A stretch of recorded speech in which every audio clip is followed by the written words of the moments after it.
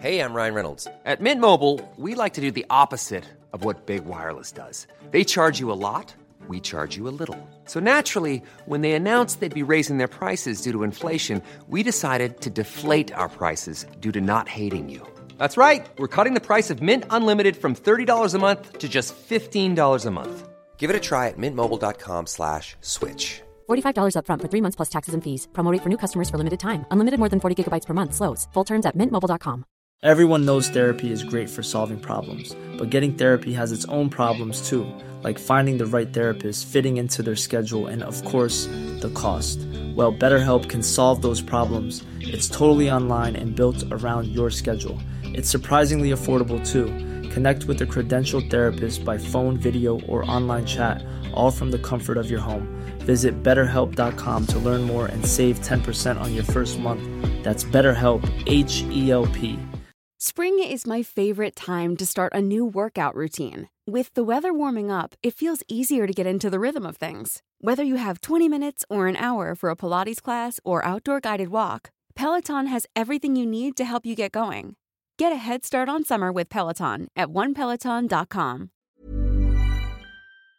این روزا آموزش‌های مجازی خیلی مورد استقبال قرار گرفته. خیلی از ما هم توی چند سال اخیر لااقل کمش 1-2 تا آموزش مجازی رو شرکت کردیم. مزیت‌های آموزش مجازی رو هم خودتون استادید. البته این وقتی محقق میشه که آموزش استاندارد و درست درمون باشه. حامی مالی این اپیزود خونیاگره. خونیاگر یه استارتاپ در حوزه موسیقیه که از همون آموزش‌های اصولی داره که صحبتش رو کردم. قیمتشون هم انصافاً مناسبه و خب هر جای دنیا هم که باشید میتونید هر سازی که دوست دارید رو از خونیاگر یاد بگیرید. این هم مزیت بزرگیه، یعنی چه سازهای ایرانی مثل تار و ستار و کمانچه، چه سازهای غربی مثل پیانو و گیتار الکتریک. حتی مثلا هنگ درام هم آموزش میدن. از اون قابلمه موسیقیایی ها هست، از اونا. از همینا.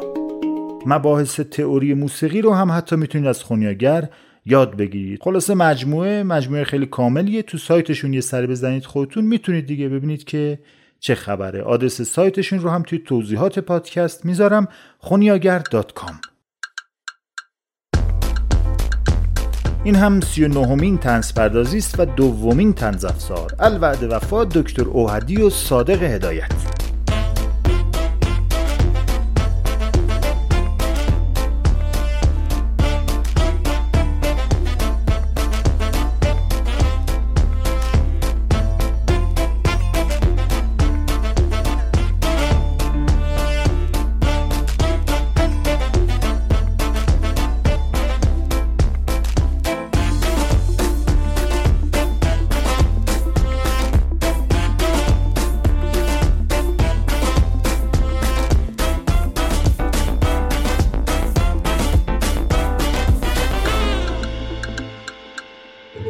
'شنیدن این اپیزود برای کودکان که اصلا حرفشو نزن، برای افرادی که حساسیت‌هایی هم دارند به هیچ وجه توصیه نمیشه. حساسیت فصلی هم زیاد شده الان، اون ولی نه، اون طوری نیست. پادکست طنزپردازی پادکستی است درباره طنز هم که معلومه یعنی چی. یعنی قرار نیست کسی رو بخندونه، ولی چیز خنده‌داری بود چشم میگیم بخندید. این اپیزود ولی هیچ چیز خنده‌داری نداره واقعا. پس یه جمع‌بندی بکنیم: کودکان، افراد حساس و اونا که دنبال اون جور خنده ها هستن جمع کنن از اینجا برن.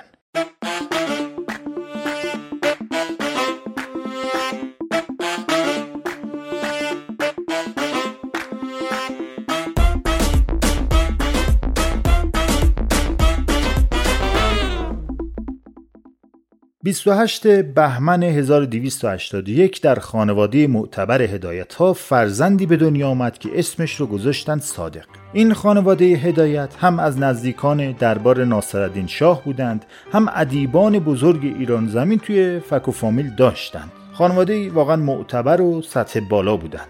این آقا صادق از اون بچه‌هایی بود که میشد برق هوش رو تو چشماش دید. ریزبینی و نکته سنجی عجیبی هم داشت. ولی خب کم کم همه متوجه شدن از اون بچه‌هایی نیست که آلالوپشو بکشی بگی آفرین عمو چقدر تو باهوشی. این بچه عجیب و غریب بود. هر روز هم تفاوتش با اطرافیانش بیشتر و بیشتر مشخص میشد، دیده میشد. مثلا سال 1293 بچه 12 ساله برای مدرسه‌شون روزنامه دیواری درست کرد. خب خب همه کردیم از این کارا، دورش با ماژیک های رنگی پنگی موج مکزیکی رفتیم، قشنگ بشه، خوشگل بشه، وسطش هم درخت و سبزه و گل، پرندگان زیبا، کلن هم در فواید مسواک زدن یا نیکی به پدر و مادر. صادق 12 ساله ولی روزنامه دیواری درست کرد که اسمش ندای اموات بود. ندای اموات. یه بچه 12 ساله یه روزنامه درست کرده که درباره مردگان و زندگیشون در جهان دیگری است. ما با یه همچین موجودی طرفیم. صادق بعد به مدرسه فرانسوی سن‌لویی رفت. از اونجا که فارغ التحصیل شد در سن 24 سالگی رفت اروپا برای ادامه تحصیل. ولی نه تو تحصیلات موفق بود، نه وقتی برگشت ایران و کارمند بانک ملی شد اونجا تونست کارمند خوبی باشه. رها کرد کارو، رها کرد چون صادق برای چیز دیگه‌ای ساخته شده بود، برای نوشتن. نوشتن چی؟ این سوال واقعا سوال سختیه. خب بدون شک صادق هدایت یکی از مهمترین و تاثیرگذارترین داستان نویسان ایرانه. رمان بوفکور هم که سرآمد نوشته های داستانی صادق هدایت و کلاً ادبیات داستانی ماست. ولی آثار هدایت خیلی متنوع بوده. به دلایلی خیلی هم زیاد نیست تعداد آثارش آنچنان، ولی خیلی متنوعه. در بین آثار متنوع صادق هدایت یه سری طنز هم هست. طنزی به شدت سیاه، به شدت تلخ و به شدت گزنده. در واقع صادق هدایت از طنز برای حجو افکار و عقایدی که توی جامعه بود و قبولش نداشت استفاده می‌کرد. آثاری مثل علویه خانم، توپ مرواری، وقوق صاحب، کاروان اسلام، اینا همه آثار طنزش هستند. خب سال 1307 صادق هدایت 26 ساله خودش رو انداخت تو رودخانه مارن در فرانسه. ولی اومدن یه گروهی نجاتش دادند. البته این خودشو می‌خواست غرق کنه که نجات پیدا کنه، اونا گفتن نه، اون سبک نجات نیست، این که ما میگیم نجاته، بیا بیرون. نابغه مغموم و مرگندیش ولی چند بار دیگه هم دست به خودکشی زد. آخرین خودکشیش خیلی خیلی حساب شده بود. با مقدمات و برنامه‌ریزی تنها در گوشه آپارتمانی در پاریس با گاز شهری خودش رو کشت. سال 1330 بود، سنش 48 سال بود، سنی که تازه وقت شکوفایی خیلی از نویسندگانه، ولی جسد بیجانش رو پیدا کردن. نه تنها اینکه هیچ وصیت‌نامه و پیام و نوشته‌ای نذاشته بود، بلکه همه آثار منتشر نشدهش رو هم کنار خودش سوزونده بود و خاکستر کرده بود و این زندگی معماگونه رو مه‌آلودتر و رازآلوده‌تر به پایان رسوند.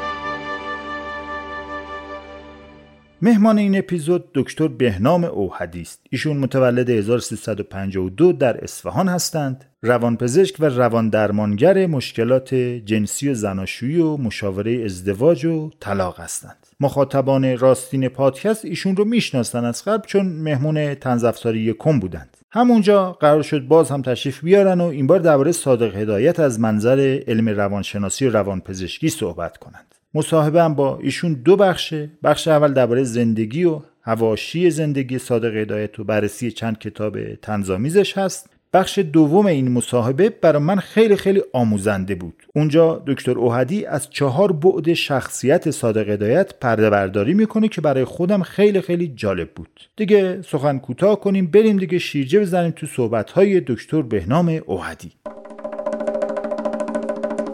باید واقعا عذرخواهی کنم ازتون، چون کیفیت صدای ضبط شده خیلی پایینه. متاسفانه صدای یه خورده اولش اذیت میکنه، ولی یکم که صبور باشین بگذره گوشهای خوشگلتون عادت میکنه.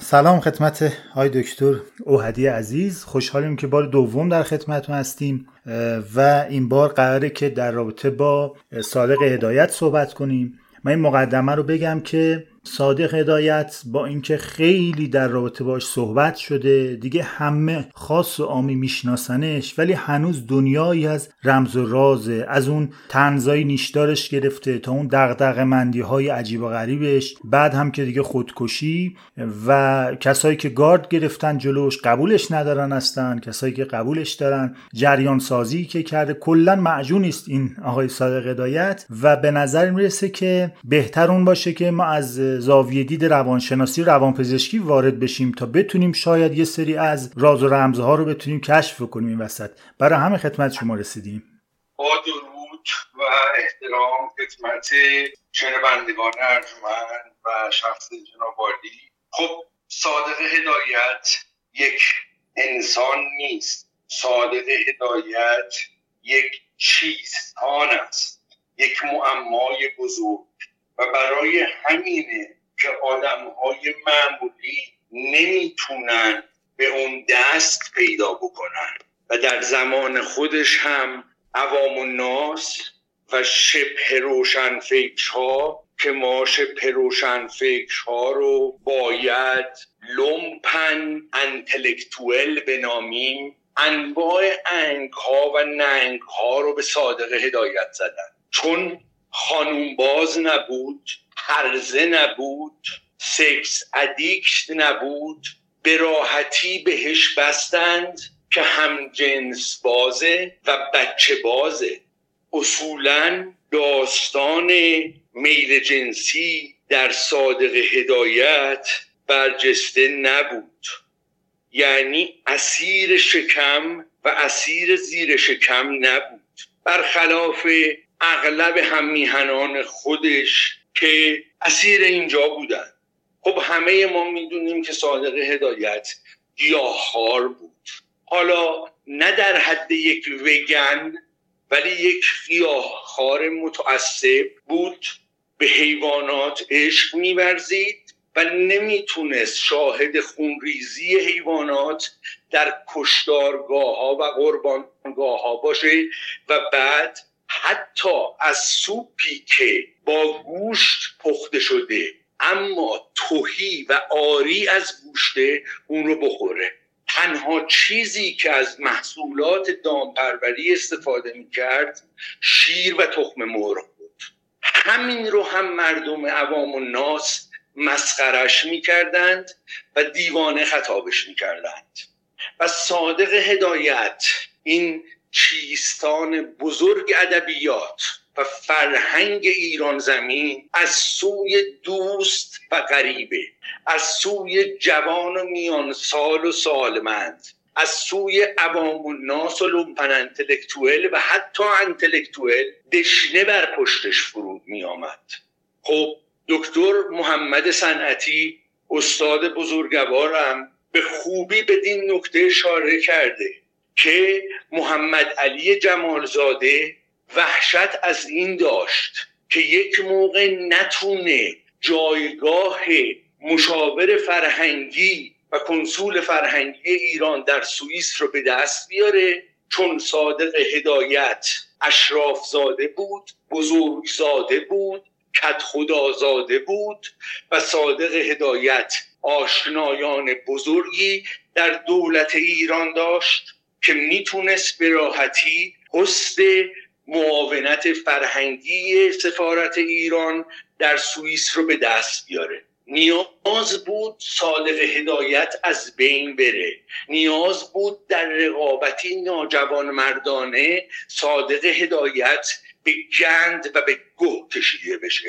این کار رو محمد علی جمالزاده با ناجوانمردانه ترین حالت در کتاب دارالمجانین انجام داد و با اشاراتی رک مستقیم همه فهم ساده و آسان به صادق هدایت به عنوان یک جوانک دیوانه که کارش در نهایت به خودکشی در دارالمجانین میکشه اشاره کرد و پست معاونت فرهنگی ایران در سوئیس رو از آن خودش کرد و تا 100 و چند سالگی این همشهری ناجوانمرد من در کنار دریاچه ژنو زندگی کرد.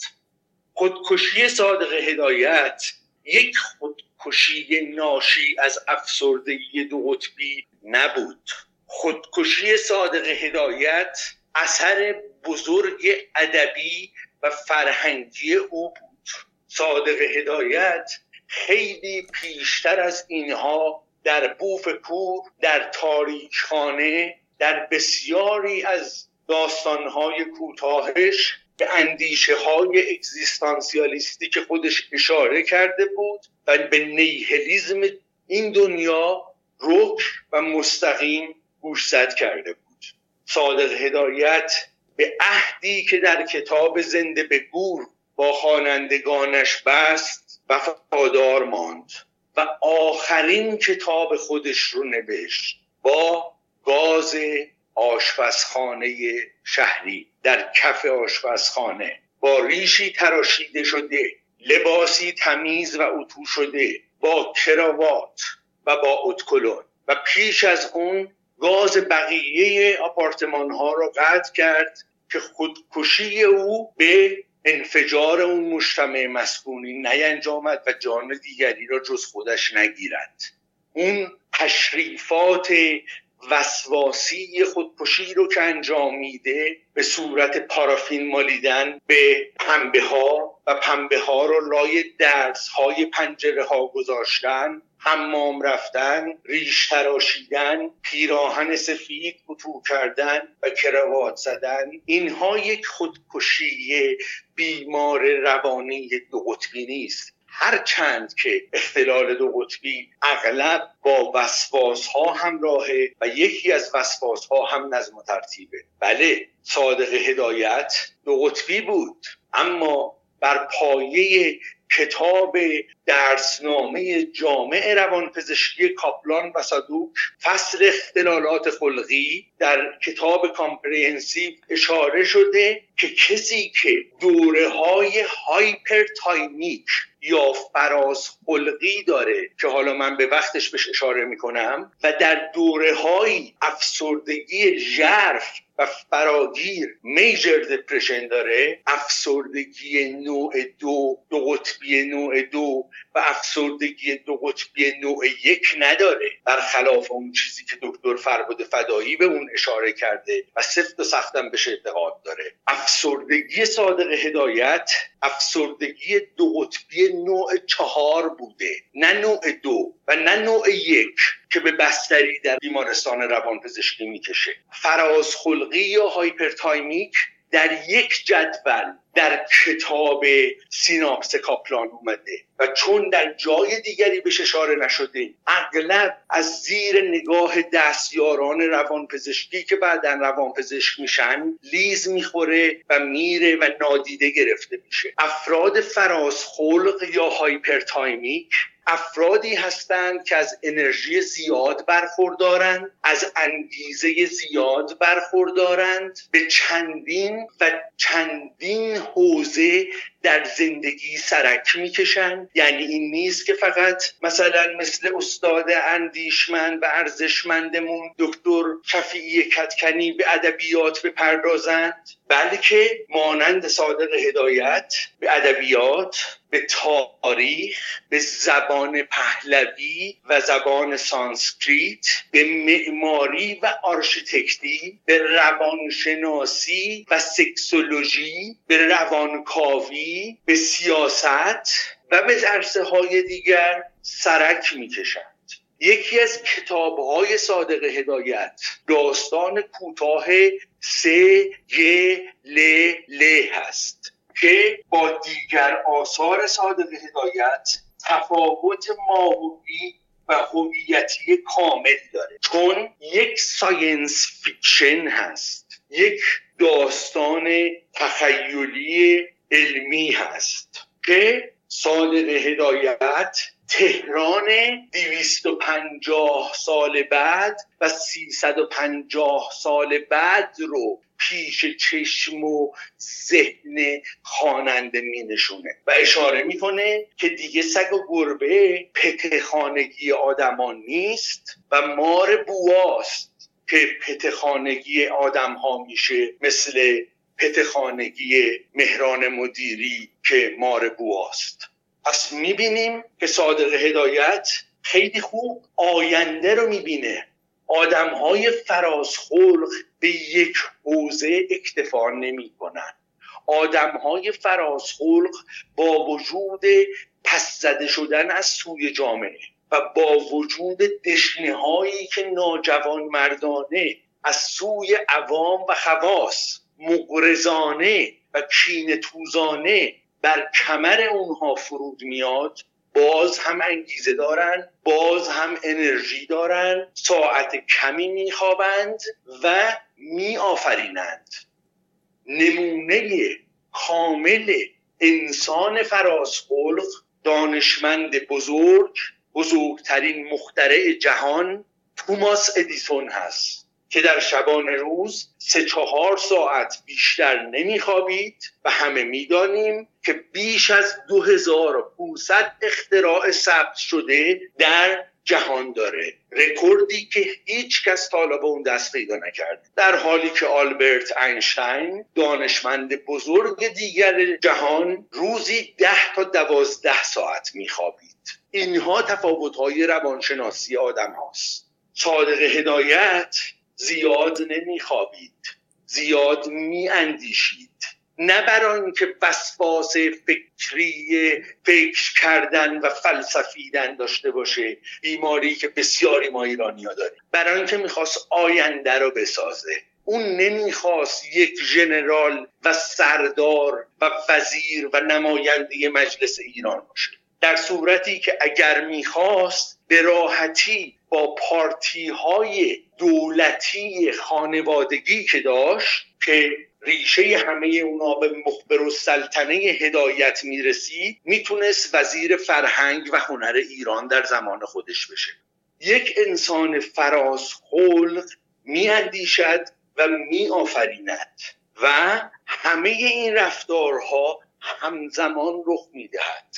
انگیزه و انرژی فراوان دارد، استعدادهای بسیار زیاد دارد و میتواند آن چیزی بشود که ما در ایران به اون میگیم چی؟ علامه.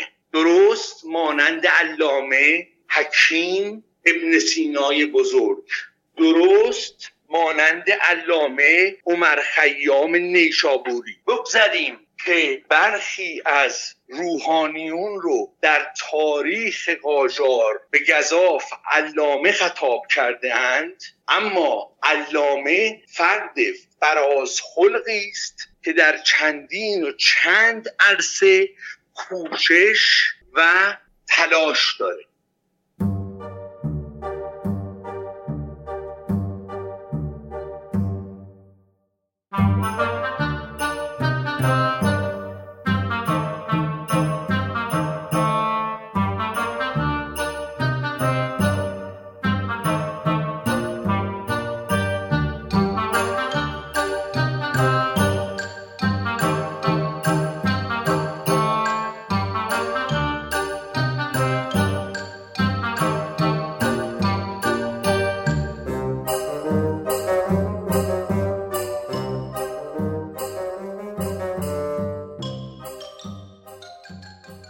بیشتر پول خودش رو صادق هدایت در اون سفر واپسین خودش به فرانسه که به خودکشیش انجامید صرف رفتن به سینما میکرد. روزی 3 تا 4 تا فیلم میدید.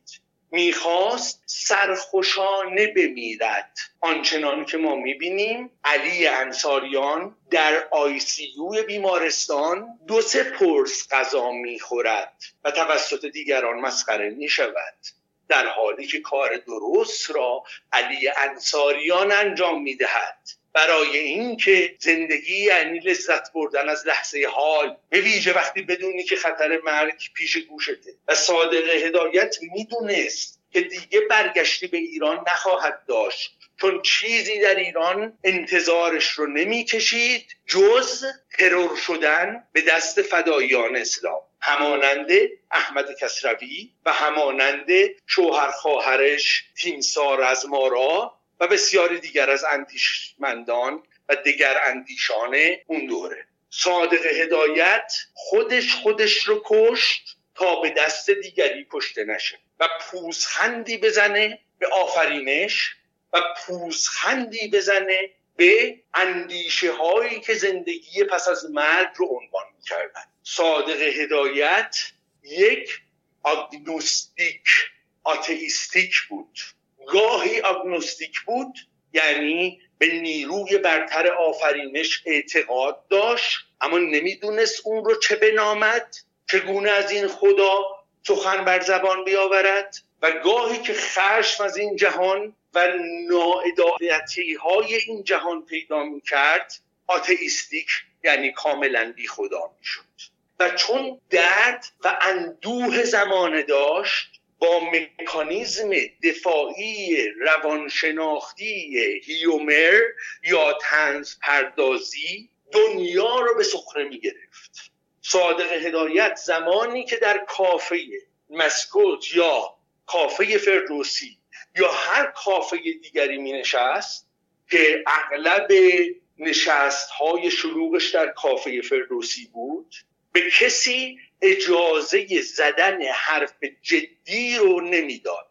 جمع حق داشت 1 ساعت درباره تازه های ادبیات فرنگ صحبت کنه. بعد از اون همه چیز طنزگویی، بزلگویی، ریشخند، تلخند و خنده بود. شلیک خنده های صادق هدایت به هوا.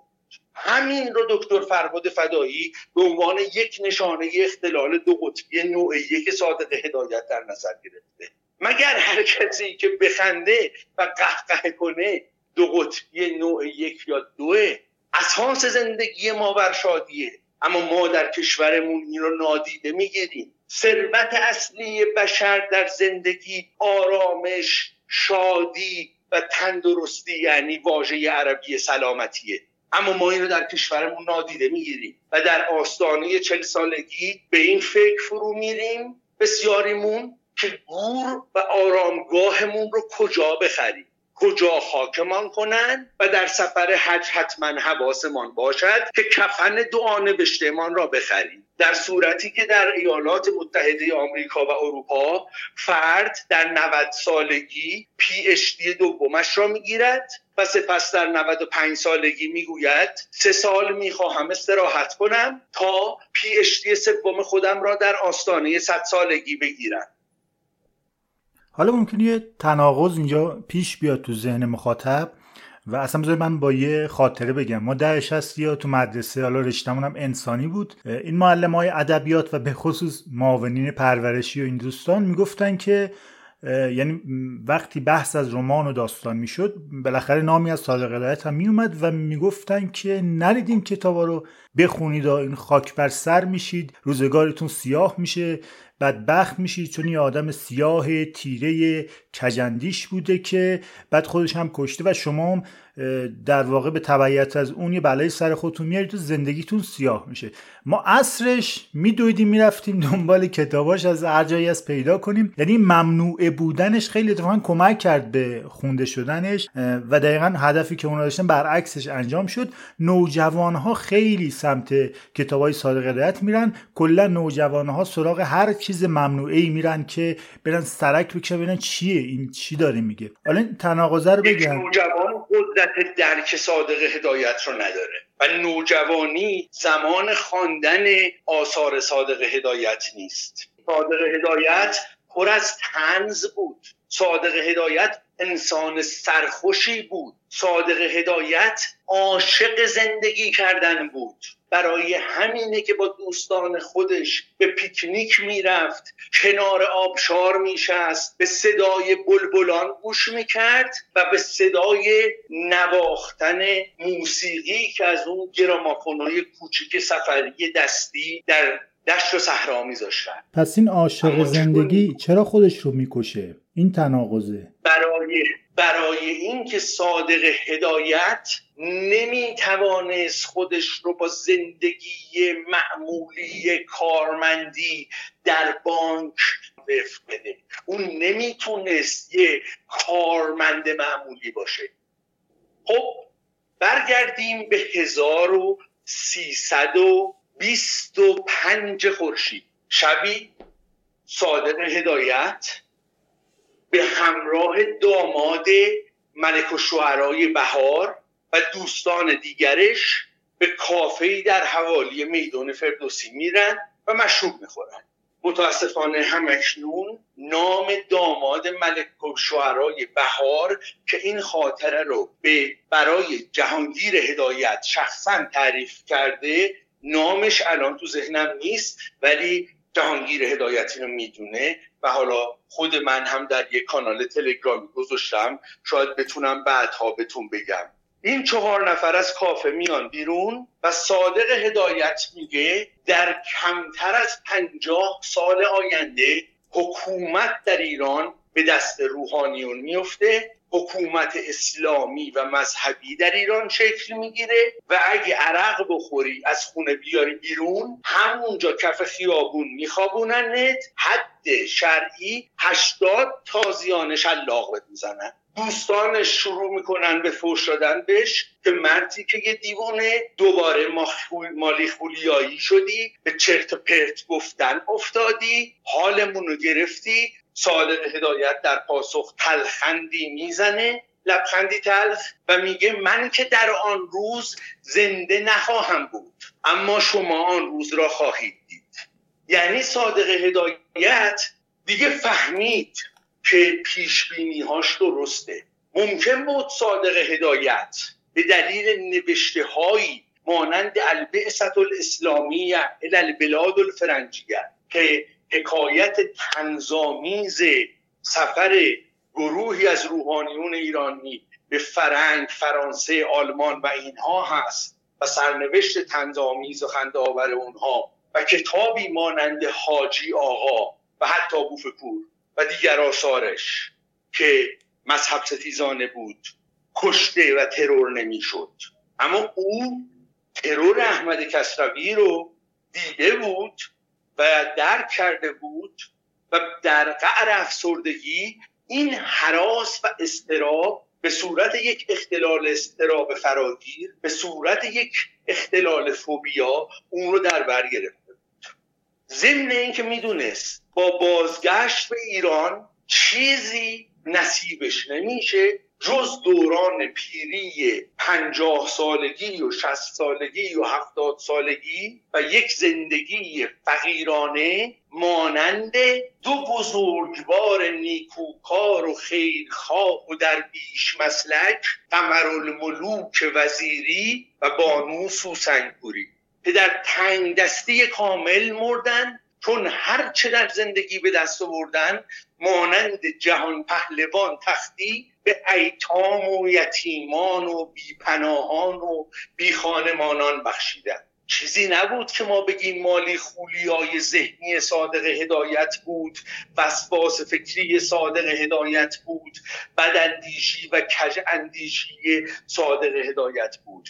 مگر اکنون وضعیت بازنشستگان کشور خودمون در این تورم افسار گسیخته چجوریه؟ پس صادق هدایت میدونست چیزی دیگه نصیبش نمیشه.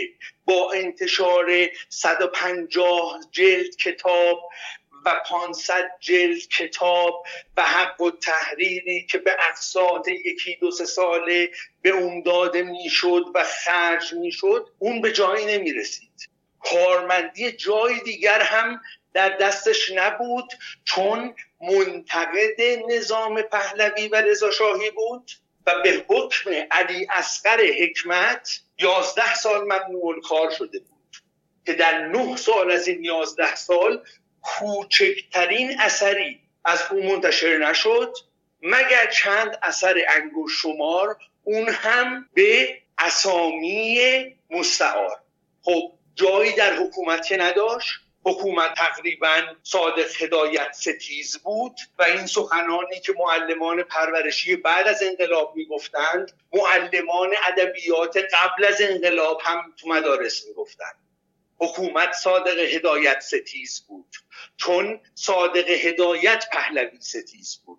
مردم هم که صادق هدایت رو یک تریاکی همجنسگرای بچه باز معرفی میکردن و اگر در این دور زمان صادق هدایت صفحه اینستاگرامی داشت، مردم میرفتن زیرش و فحش‌ها و دشنام‌های جنسی رو در شمار میلیونی و 100,000 نفری و چند صد هزار نفری براش مینوشتن و نابودش میکردن. شما میگین چرا خودشو کشت؟ خب در همه زمینه شکست خورده بود. کتاباش تیراژش 150 تا 500 جلد بود و به ندرت به چاپ دوم و سوم میرسید و اگر میرسید ناشران در پرداخت حق و تحریر اون اهمال میکردن، خساست به خرج میدادن و بعد از چند سال قسطی میدادن، یا این که به جای پول به صادق هدایت معادل درصد حق و تالیفش کتاب میدادن. حالا صادق هدایت بدبخت باید راه میافتاد، این کتاب‌ها را در شمارگان 5 تا 50 تایی به کتاب فروشی ها امانت میداد و هر 3 ماه یک بار به کتاب فروشی ها سر میزد تا پول اندکی بهش بدن.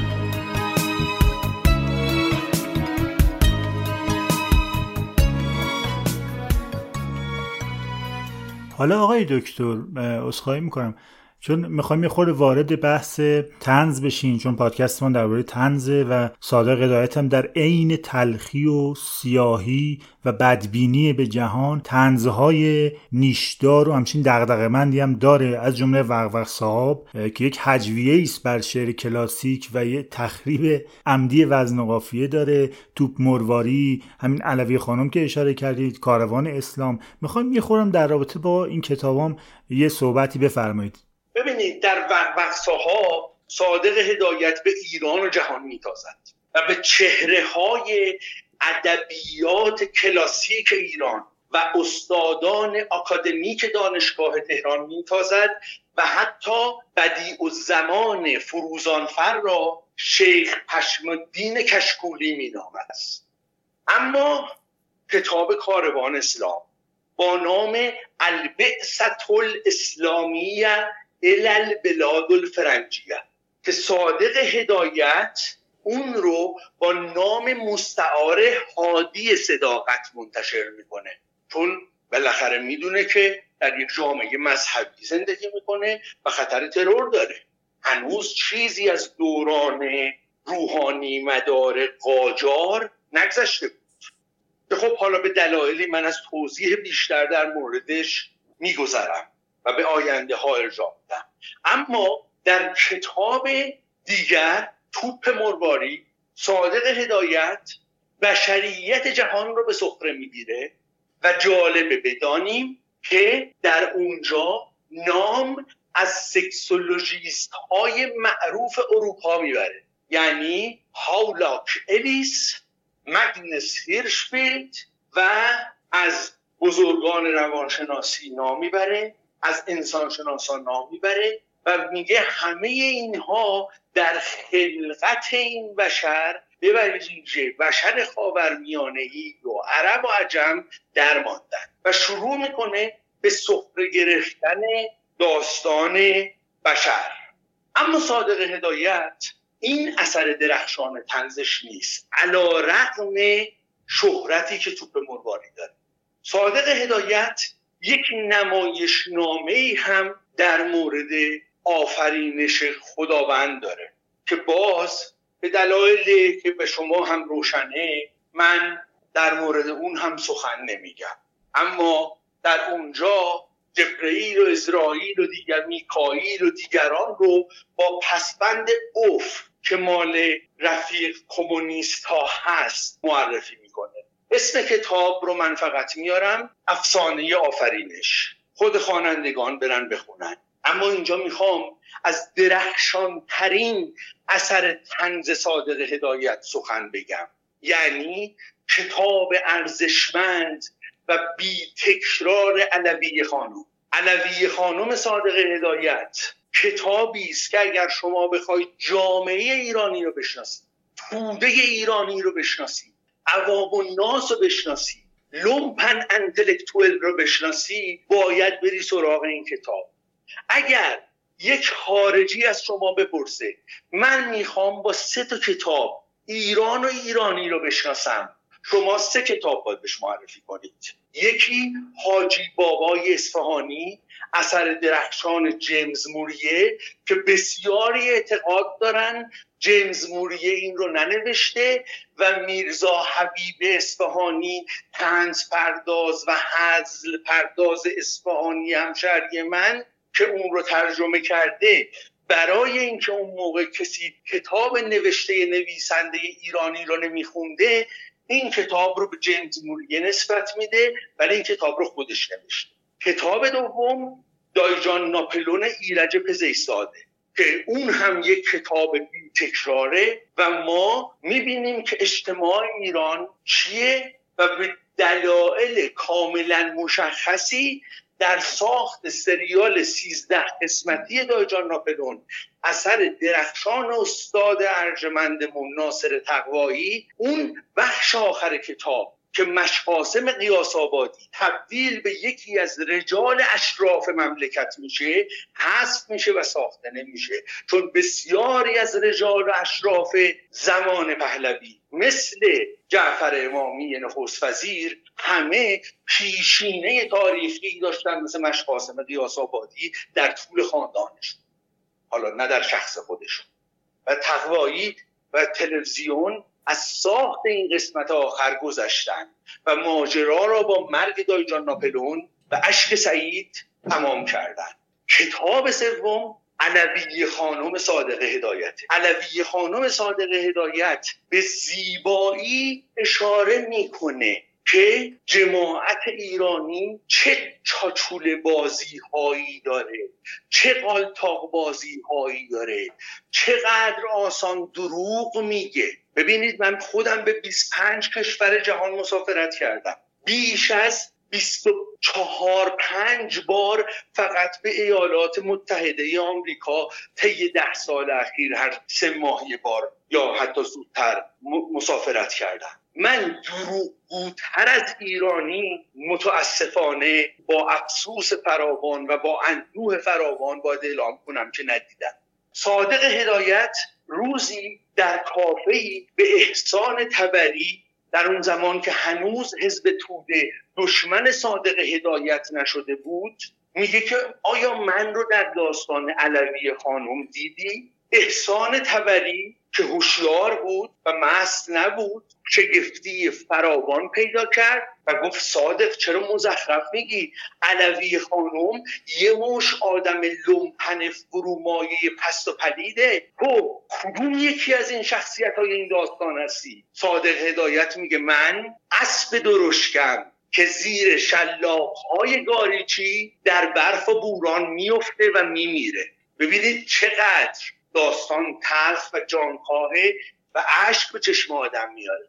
به هر حال در علویه خانم ما با کلکسیونی از فحش‌های ایرانی روبرو هستیم. صادق هدایت تمام دشنام‌های ادبیات فارسی رو میاد و در این اثر درخشان منتشر میکنه. اون جایی که ما میبینیم علویه خانم به اون آژان ژاندارمری برمیگرده میگه 2 دونه اخطو چسبوندی به کلات و میگی که من فلان.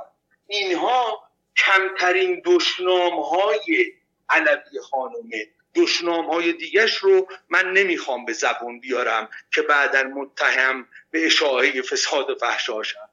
بسیاری از آدمایی که اندوهگین بودن، بسیاری از آدمایی که افسرده بودن، افسردگی خودشون رو نه در مطب روانشناسان تازه کار تهران شفا دادن، بلکه در کافه فردوسی دوروبر میز صادق هدایت افسردگی خودشون رو شفا دادن. شاید شما بگید چرا این داستان اینقدر عجیبه؟ من براتون یک حرف پزشکی میزنم. تریاک درمان همه درد هاست. ما هیچ دردی در پزشکی نداریم که تریاک درمانش نکنه، اما خود تریاک دردی است که هیچ درمانی ندارد و ظرف 5 الی 7 سال فرد رو به سقوط و فروپاشی و بدبختی میکشاند. صادق هدایت هم یک کسی بود که خودش اندوه انسانی و جهانی داشت، چیزی که من در بسیاری از دوستان و همکاران روانپزشک و روانشناس دیدم. آسون نیست که آدم درمانگر خودش باشه. اغلب روانپزشکا و روانشناسا، اغلب کسایی که روان درمانی اگزیستانسیال میکنن یا روانکاوی میکنن خودشون کوزه‌گرانی هستند که از کوزه شکسته آب میخورن. آیا منی که امروز از خونم میام بیرون و میرم پیاده رو به پارک ملت قدم بزنم بلکه کمی کالری بسوزونم و ذهنم آزاد شه، وقتی به هر سطل زباله‌ای میرسم میبینم جوانکی 16 تا 18 ساله سرش توی سطل زباله است و داره دنبال درآمد یا خوراکی میگرده، آیا من میتونم شاد باشم؟ به احتمال فراوان صادق هدایت هم ترور و کشته میشد برای اینکه نسق اهل ادب رو بکشن. بعدم در اون زمانه فقط ادیبان و فرهنگی هایی به هر دلیل از حمایت مردم و قشر کارگر و معلم برخوردار بودند که جزو حزب توده بودند. اونها امنیت داشتن چون پشتوانه حزب توده و چریک های فدایی اون رو داشتن. کس دیگری در ایران امنیت نداشت. شما در برهه‌ای در دهه 20 و 30 و 40 و 50 یا باید توده‌ای می بودی یا گه می خوردی که می گفتی من روشن فکرم. اصلا حق نداشتی که بگی من روشن فکرم مگر اینکه جزو حزب توده بودی، مگر اینکه چپی بودی. و صادق هدایت فجایع کمونیست های سمیقلو در کردستان و کمونیست های جعفر پیشوری در آذربایجان رو دیده بود و میدونست که پشت حزب توده کاگبه شوروی و شخص استالینه.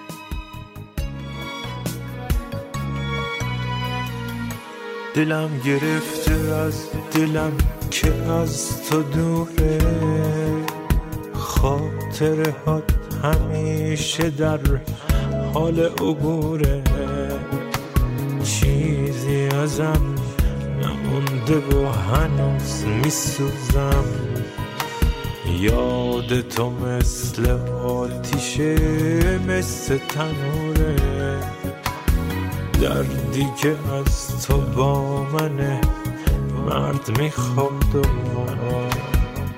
مردی که بی تو باشه از اهل قبوره، اهل قبوره.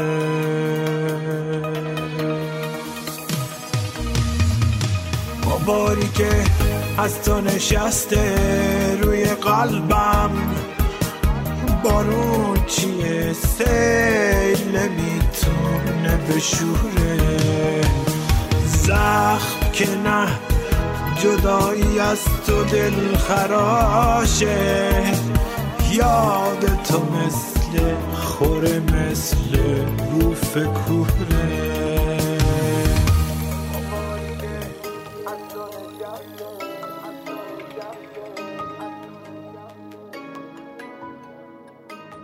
خب رسیدیم به بخش دوم مصاحبه که اگه یادتون باشه با این حافظاتون گفتم این بخش خیلی جذاب و نابه، درباره ابعاد روانشناختی شخصیت صادق هدایته. خیلی طبیعیه اگه مطالعات روانشناسی نداشتید کلمات و اصطلاحات براتون غریب باشه. فرصت توضیحش هم نیست واقعا. اگه علاقه‌مند شدید میتونید یادداشت برداری کنید همین الان و بعداً دربارش سرچ کنید و ببینید که چیه و چه خبره. با این حال مطالب برای همه به نظرم قابل درکه.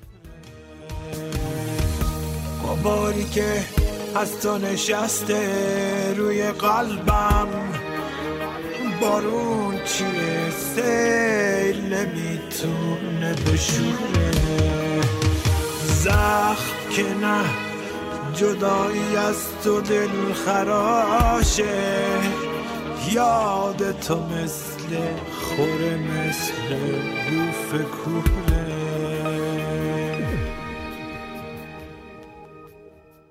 همیشه آدم ها مجموعه از چند شخصیت هستند و یه دونه شخصیت واحد ندارن. خب صادق هدایت هم 4 نوع شخصیت داشته که من به ترتیب غلظت هر کدوم از این شخصیت ها اونها رو بیان میکنم. شخصیت اول شخصیت اسکیزوئید هست، شخصیت در خود مانده و فلسفه نگر. این شخصیتی که به تمام رخدادهای پیرامون خودش و رخدادهای درون روانی و درون ذهنی خودش به دیدی فلسفی نگاه میکنه و اصولاً به هر چیزی به عمق معنا و هویت وجودی اون میپردازه.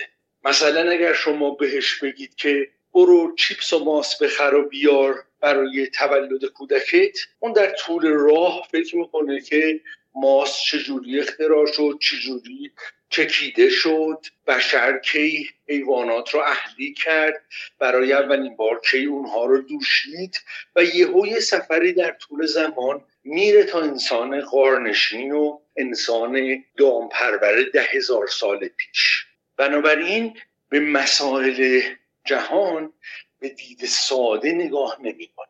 دوم اینکه مکانیزم دفاعی افراد اسکیزوئید که افرادی گوشه‌گیر و درونگرا هستن و به جای اینکه وقت خودشون رو با رفت آمد با بقیه تلف کنن به ژرف‌اندیشی در مورد کیهان و جهان یعنی یونیورس و دنیا یعنی زمین، کره زمین فکر میکنن و کهکشان راه شیری، منظومه شمسی و اینها.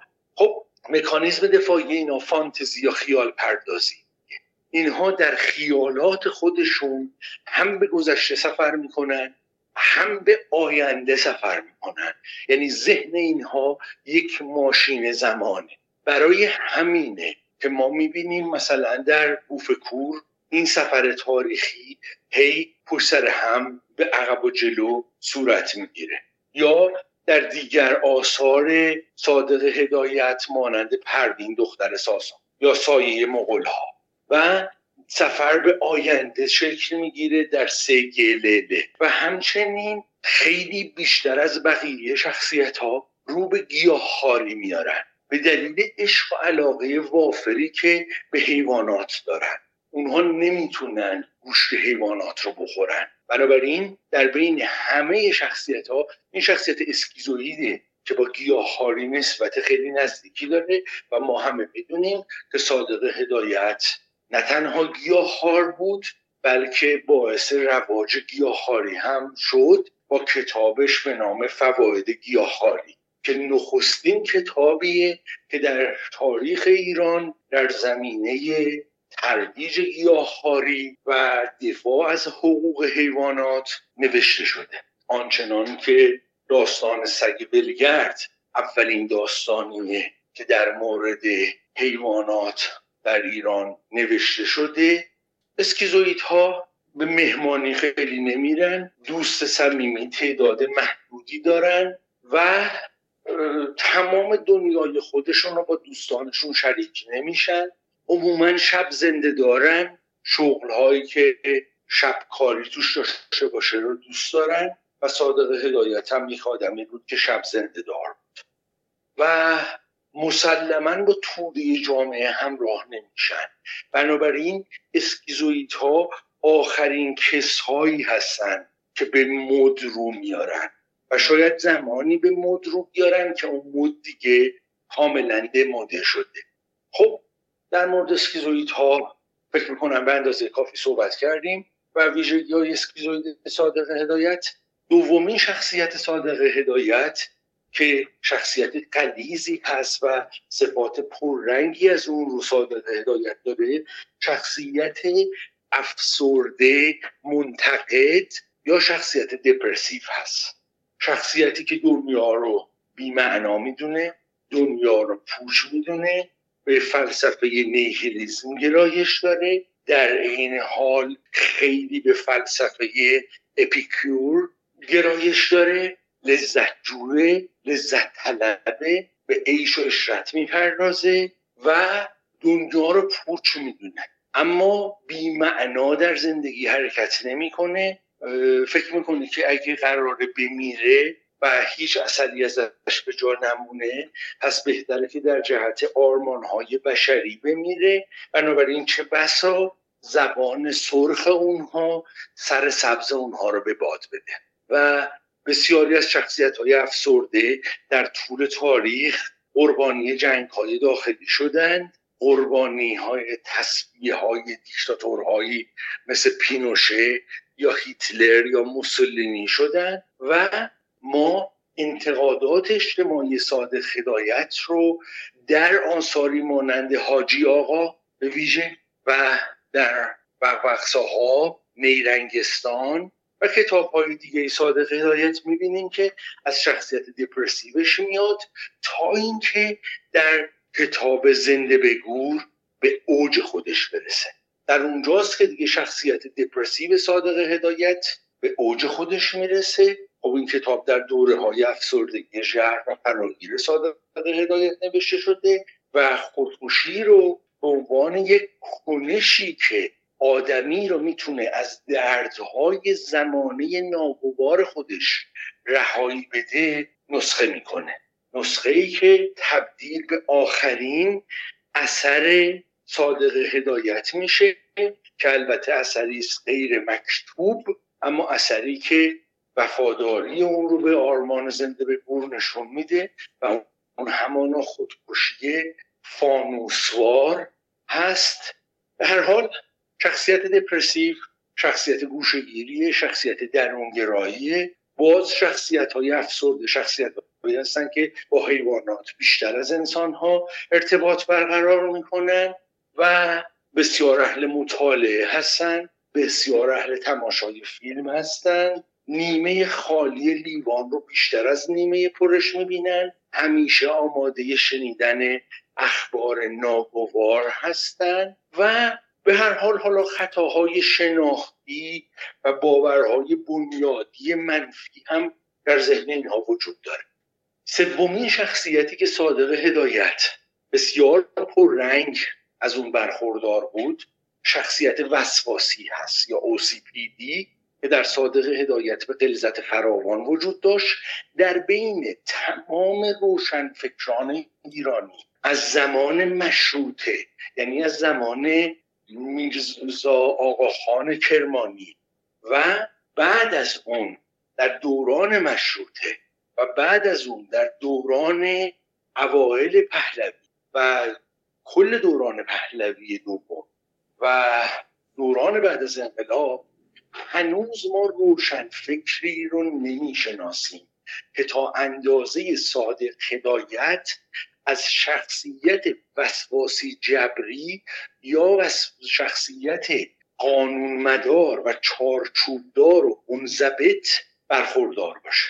شخصیت وسواسی شخصیتی که به دیسیپلین‌های اخلاقی بسیار پایبنده، شخصیت وسواسی بسیار چارچوب داره، همه کارهاش بر اساس یک نظم خاصیه، به وجدانیات و اخلاقیات بهای بسیار بالایی میده، از اقراق خیشتن و بزرگنمایی خیشتن خودداری میکنه و بسیار مستعده به اینکه معتاد به کار بشه، مثل شخصیت افسرده اما در سطحی بالاتر از اون، مثل شخصیت اسکیزوئید اما در سطحی بالاتر از اون. عموماً روزهای تعطیل هم کار میکنه و تعطیلات رو به رسمیت نمیشناسه.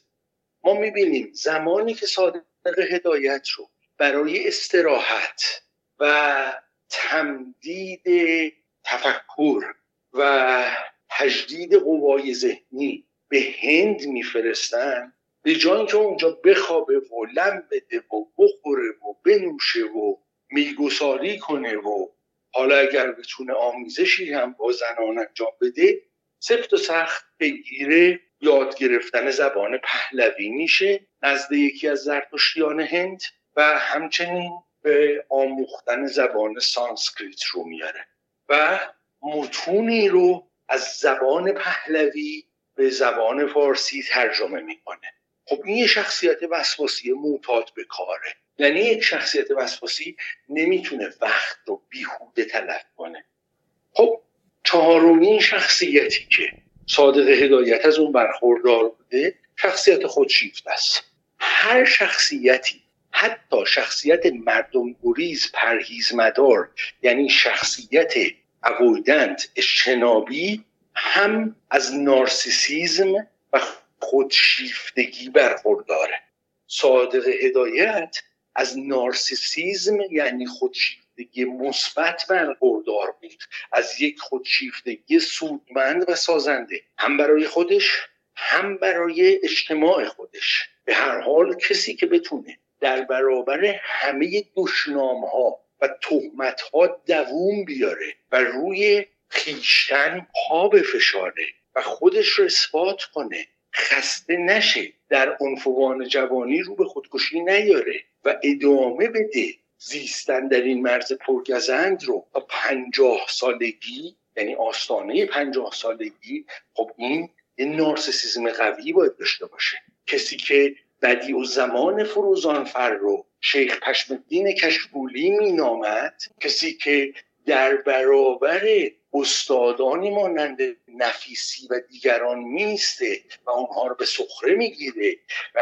استادان دانشگاه ادبیات و الهیات دانشگاه تهران رو به ریشخند میگیره در کتاب بخبخ صاحب، خب این کسی نیست که نارسیسیسم نداشته باشه. خب دیگران رو ریشخند میکنن، دیگران رو دست میندازن، از اعتماد به نفس بالایی برخوردارن. این اعتماد به نفس ممکنه بخشش کاذب باشه و جبران افراطی طرحواره نقص و شرم باشه. حالا یه بحثی رو میخوام مرتبط اینجا باز بکنم قضیهشو و این در واقع چیزیه که من چند وقت خیلی دارم بهش فکر میکنم و اون اینه که مردم انگار که خیلی از این تریت ها، نشانگان صفات های شخصیت رو میپذیرن، بعضیاشون خیلی خوب میپذیرن. مثلا کسی یه خورده حالا دپرسیو باشه کسی کارش نداره، اسکیزوید باشه کسی کارش نداره، یا اون که شخصیت مثلا وسواسی خورده داره حتی احترام هم بهش میذارن که قانونمند، پرکار. خیلی از دانشمندان ما اصلا باید این شخصیت داشته باشن تا بتونن دانشمند، ریزبین و پرتلاشی باشن و خیلی های دیگه. منتها وقتی که به شخصیت خودشیفته میرسن انگار این شاخکاشون شروع میکنه تکون خوردن، یعنی بر نمیتابن این شخصیت رو، در صورتی که شخصیت خودشیفته یک اعتماد به نفسی داره که میتونه ابداع بکنه، یک اعتماد به نفسی داره که میتونه کارهای جدیدی رو مستقلاً فکر بکنه و به وجود بیاره. حالا مثال هم بخوایم بزنیم، اجالتا همینجوری به ذهنم میاد مثلا ابراهیم گلستان که خیلی همه دارن میگن خودشیفته است و این خیلی داره از حرفاش و گفتگوهاش میباره دیگه. اگر این خودشیفتگی رو نداشت نمیتونست اون جریان نو سینما رو در واقع به وجود بیاره. یا مثلا محسن نامجو، خب این بحث تعارضات و اتهامات و اینا که به وجود اومد، اونها انگار خیلی مهم نبود. اون جایی که اومد یک رفتاری انجام داد، حرفایی زد که نشان از خودشیفتگی داشت، اونجا مردم گارد گرفتن نسبت بهش. میخوام ببینم چرا ما نسبت به این قضیه، یعنی بعد مثبتش رو اساسا نمیبینیم و فقط بعد منفیش رو میبینیم و اینقدر گارد میگیریم. دوره خودشیفتگی سودمند و سازنده و مثبت، خودشیفتگی بیمارگونه و ویرانگر. خب کسی که عزمشو جزم کرده که در زندگی مثلا مثل چارلی چاپلین با 2500 خانم زیبارو و خوشندام آمیزش و هماغوشی داشته باشه، که در خیلی از سلبریتی‌های ایران هم بیماری رو من دیدم، و در این راه خیلی جاها به رقابت با شوهران و زنها هم میپردازه، خب یک خودشیفتگی بیمارگونه و ویرانگر داره. این همه آمیزش و کنتور انداختن جنسی مسلماً یک نارسیسیسم سودمند و سازنده نیست. در این بخشش بیمارگونه است. حالا در هر کی میخواد باشه. من خودم شیفته و فریفته چارلی چاپلینم، عاشق چارلی چاپلینم، ولی خب من هم این تهمت رو بهش نمیزنم که با 2500 نفر خانم زیبارو و پری پیکر خوابیده. اعترافیه که خودش کرده در زندگی، عددیه که خودش بر زبان رونده و من در مقالات خوندم. خب حالا یه بخش نارسیسیسم هم سودمند و سازنده است. خب پس آدم باید یه نارسیسیسمی داشته باشه، یه سر نترسی داشته باشه که بتونه خلاف جهت شنا کنه. ماهی هایی که خلاف جهت حرکت رودخانه شنا میکنن میتونن به سرچشمه برسن و از آب زلال اون برخوردار بشن. اگه صادق هدایت از خودشیفتگی سازنده و سودمند برخوردار نبود، اون آثار انتقادی رو در اون زمانه نمیتونست ارائه کنه. حالا راجع به ابراهیم گلستان، خب اسرار دره جنی و دیگر آثار انتقادی ابراهیم گلستان که یکی از این آثار در اون داستان دره جنی، دقیقاً ابراهیم گلستان به شخص اول مملکت محمد رضا شاه پهلوی اشاره میکنه که با اومدن ثروت نفت صاحب یک ثروت افسانه‌ای شده و حالا ریخت پاشای آنچنانی و فرنگی معابانه میکنه. خب اگر از نارسیسیسم برخوردار نباشه، آیا فرد میتونه بیاد همچین فیلمی رو بسازه؟ من نمیخوام بگم ابراهیم گلستان اختلال شخصیت نارسیسیستیک نداره، ممکنه داشته باشه. من ایشونو ویزیت نکردم و من ایشونو ملاقات نکردم، ولی خب به هر حال در تعاملش با فروغ و تعاملش با مثلا موضوعاتی مثل کشته شدن فرزندش کاوه گلستان یا داستان‌های دیگه میشه رگه‌هایی از نارسیسیسم بیمارگونه رو دید. ولی به هر حال یک شخصیت قوی و مستقلی داره که جلوی خیلی ها ایستاده، البته خیلی ها رو هم تحقیر کرده. به هر حال این داستان یه مقدار داستان خودشیفتگی صادق هدایت و داستان خودشیفتگی ابراهیم گلستان متفاوته، ولی به هر حال صادق هدایت از این 4 شخصیت برخوردار بوده. ما هم از این شخصیت ها برخوردار هستیم و هر کدوم بسته به شخصیت هایی که داریم میایم و در زندگیمون رد پایی از خودمون بر جا میذاریم.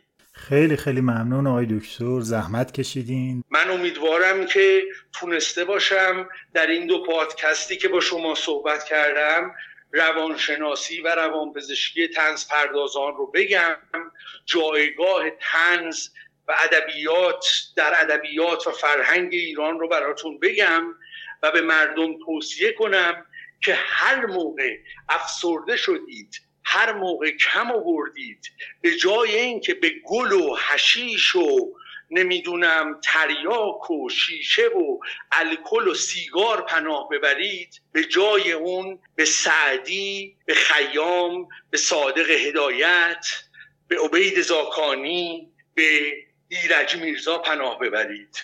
خیلی از شماها با آثار طنز صادق هدایت، با عبید زاکانی، با سعدی و با ایرج میرزا درمان میشید و نیازی به مصرف داروهای روانپزشکی در دراز مدت ندارید. با تغییر سبک زندگیتون و با سود جستن از مکانیزم روانی هیومر یا طنزپردازی شما درمان میشید.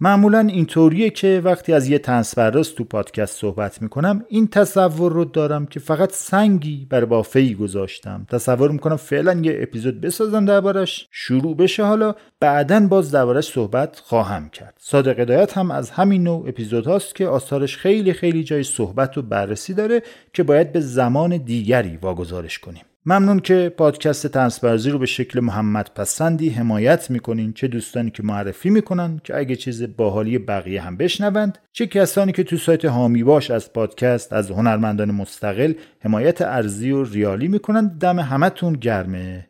دیگه همینا. ممنونم از حامی مالی این اپیزود خونیاگر.com. ممنونم از ایادی پادکست طنزافزار، مهنوش رضایی، بهنام عزیزی و مهدی آقایی. من هم محمد بودم از گوشه ساکت‌تر یا آپارتمان. فعلا.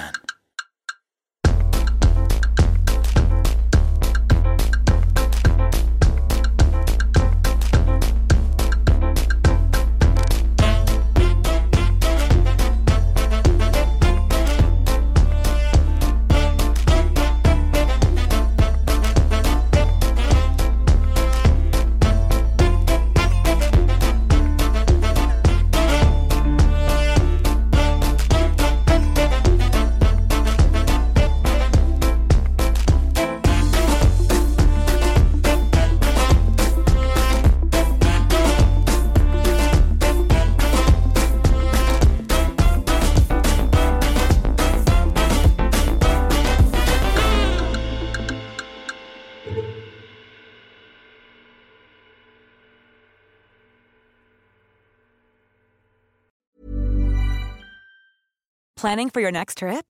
Elevate your travel style with Quince.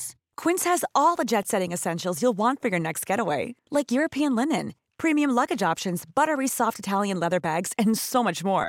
And is all priced at 50 to 80% less than similar brands. Plus, Quince only works with factories that use safe and ethical manufacturing practices. Pack your bags with high-quality essentials you'll be wearing for vacations to come with Quince. Go to quince.com/pack for free shipping and 365-day returns. Imagine the softest sheets you've ever felt. Now imagine them getting even softer over time. That's what you'll feel with Boll & Branch's organic cotton sheets. In a recent customer survey, 96% replied that Boll & Branch sheets get softer with every wash. Start getting your best night's sleep in these sheets that get softer and softer for years to come. Try their sheets with a 30-night guarantee. Plus, get 15% off your first order at bollandbranch.com.